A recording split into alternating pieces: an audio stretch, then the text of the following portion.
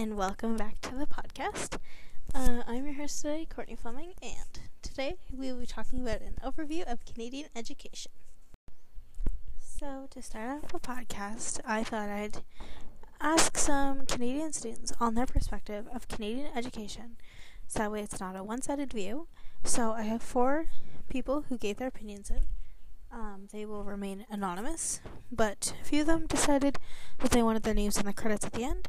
So I'd like to thank those people. So thanks Angel Coyle, Grace Schneidman, and 2 other students who'd like to remain anonymous. Before I start, though, I did try to take students from different learning curves. So I took some kids who I thought would care about education, and then others who I noticed would rather be in the work field. The first quote says that I think that education needs to be improved.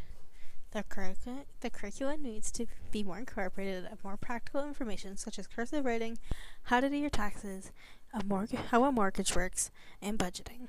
This will help students become more successful in life. The curriculum needs to be more focused on learning, not memorization. The system is behind and built of industrial. Society is moving and making things easier, and education is not. It is not changed to catch up with the world.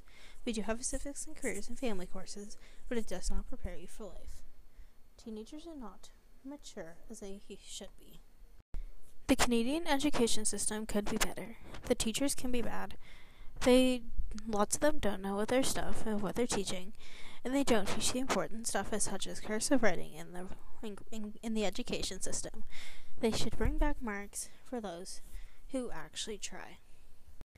The education system needs better teachers. 1 good teacher equals 100 bad ones, and they only care if you are smart.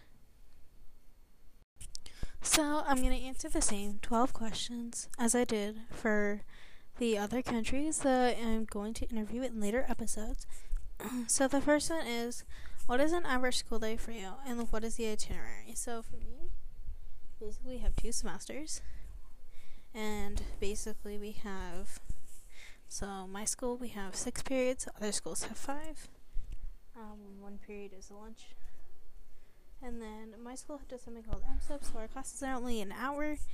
And we have an hour MSIP to do homework. So, all sports and extracurriculars are extra. Here's, you don't have to do them. But in order to do extracurriculars, you have to pay the fee.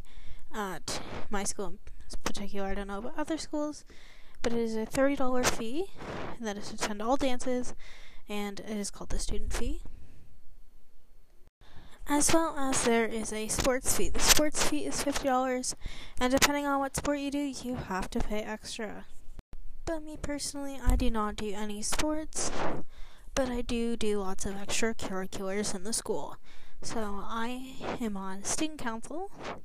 I am on global awareness, anti-bullying, prom committee, your grad book, and I'm a part of the Bayside Mentors.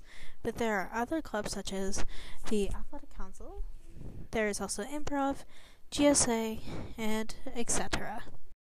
Also here at my school, you have to do 40 hours of volunteer work. So the next thing I ask is about after-school jobs.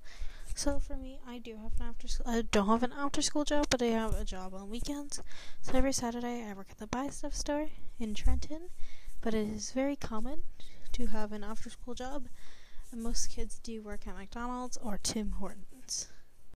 So here in Canada, we have a grading system, which is the question number 4. So you just have to have a 50 to pass, as well as you have to at least so you have to have 50 to pass, and then for the literacy test or course, you have to have a 70. So the literacy test is 75. The literacy course is 50%. As well as you used to have 1 art credit and 1 tech credit. You must have at least 4 English credits, 3 math credits, 2 science credits, 1 gym credit, and 1 French credit. And if you're in the Immersion Française, you have to have at least 10 French credits in order to graduate. So anything over an 80 is an A, A minus, or A plus. Anything in the 70 to 80 is B minus, B plus, or B. Anything in the 60s is C, C minus, or C plus. And anything in between 50 and 60 is D minus, D, D plus. So the next question is education free in Canada? And the answer is yes.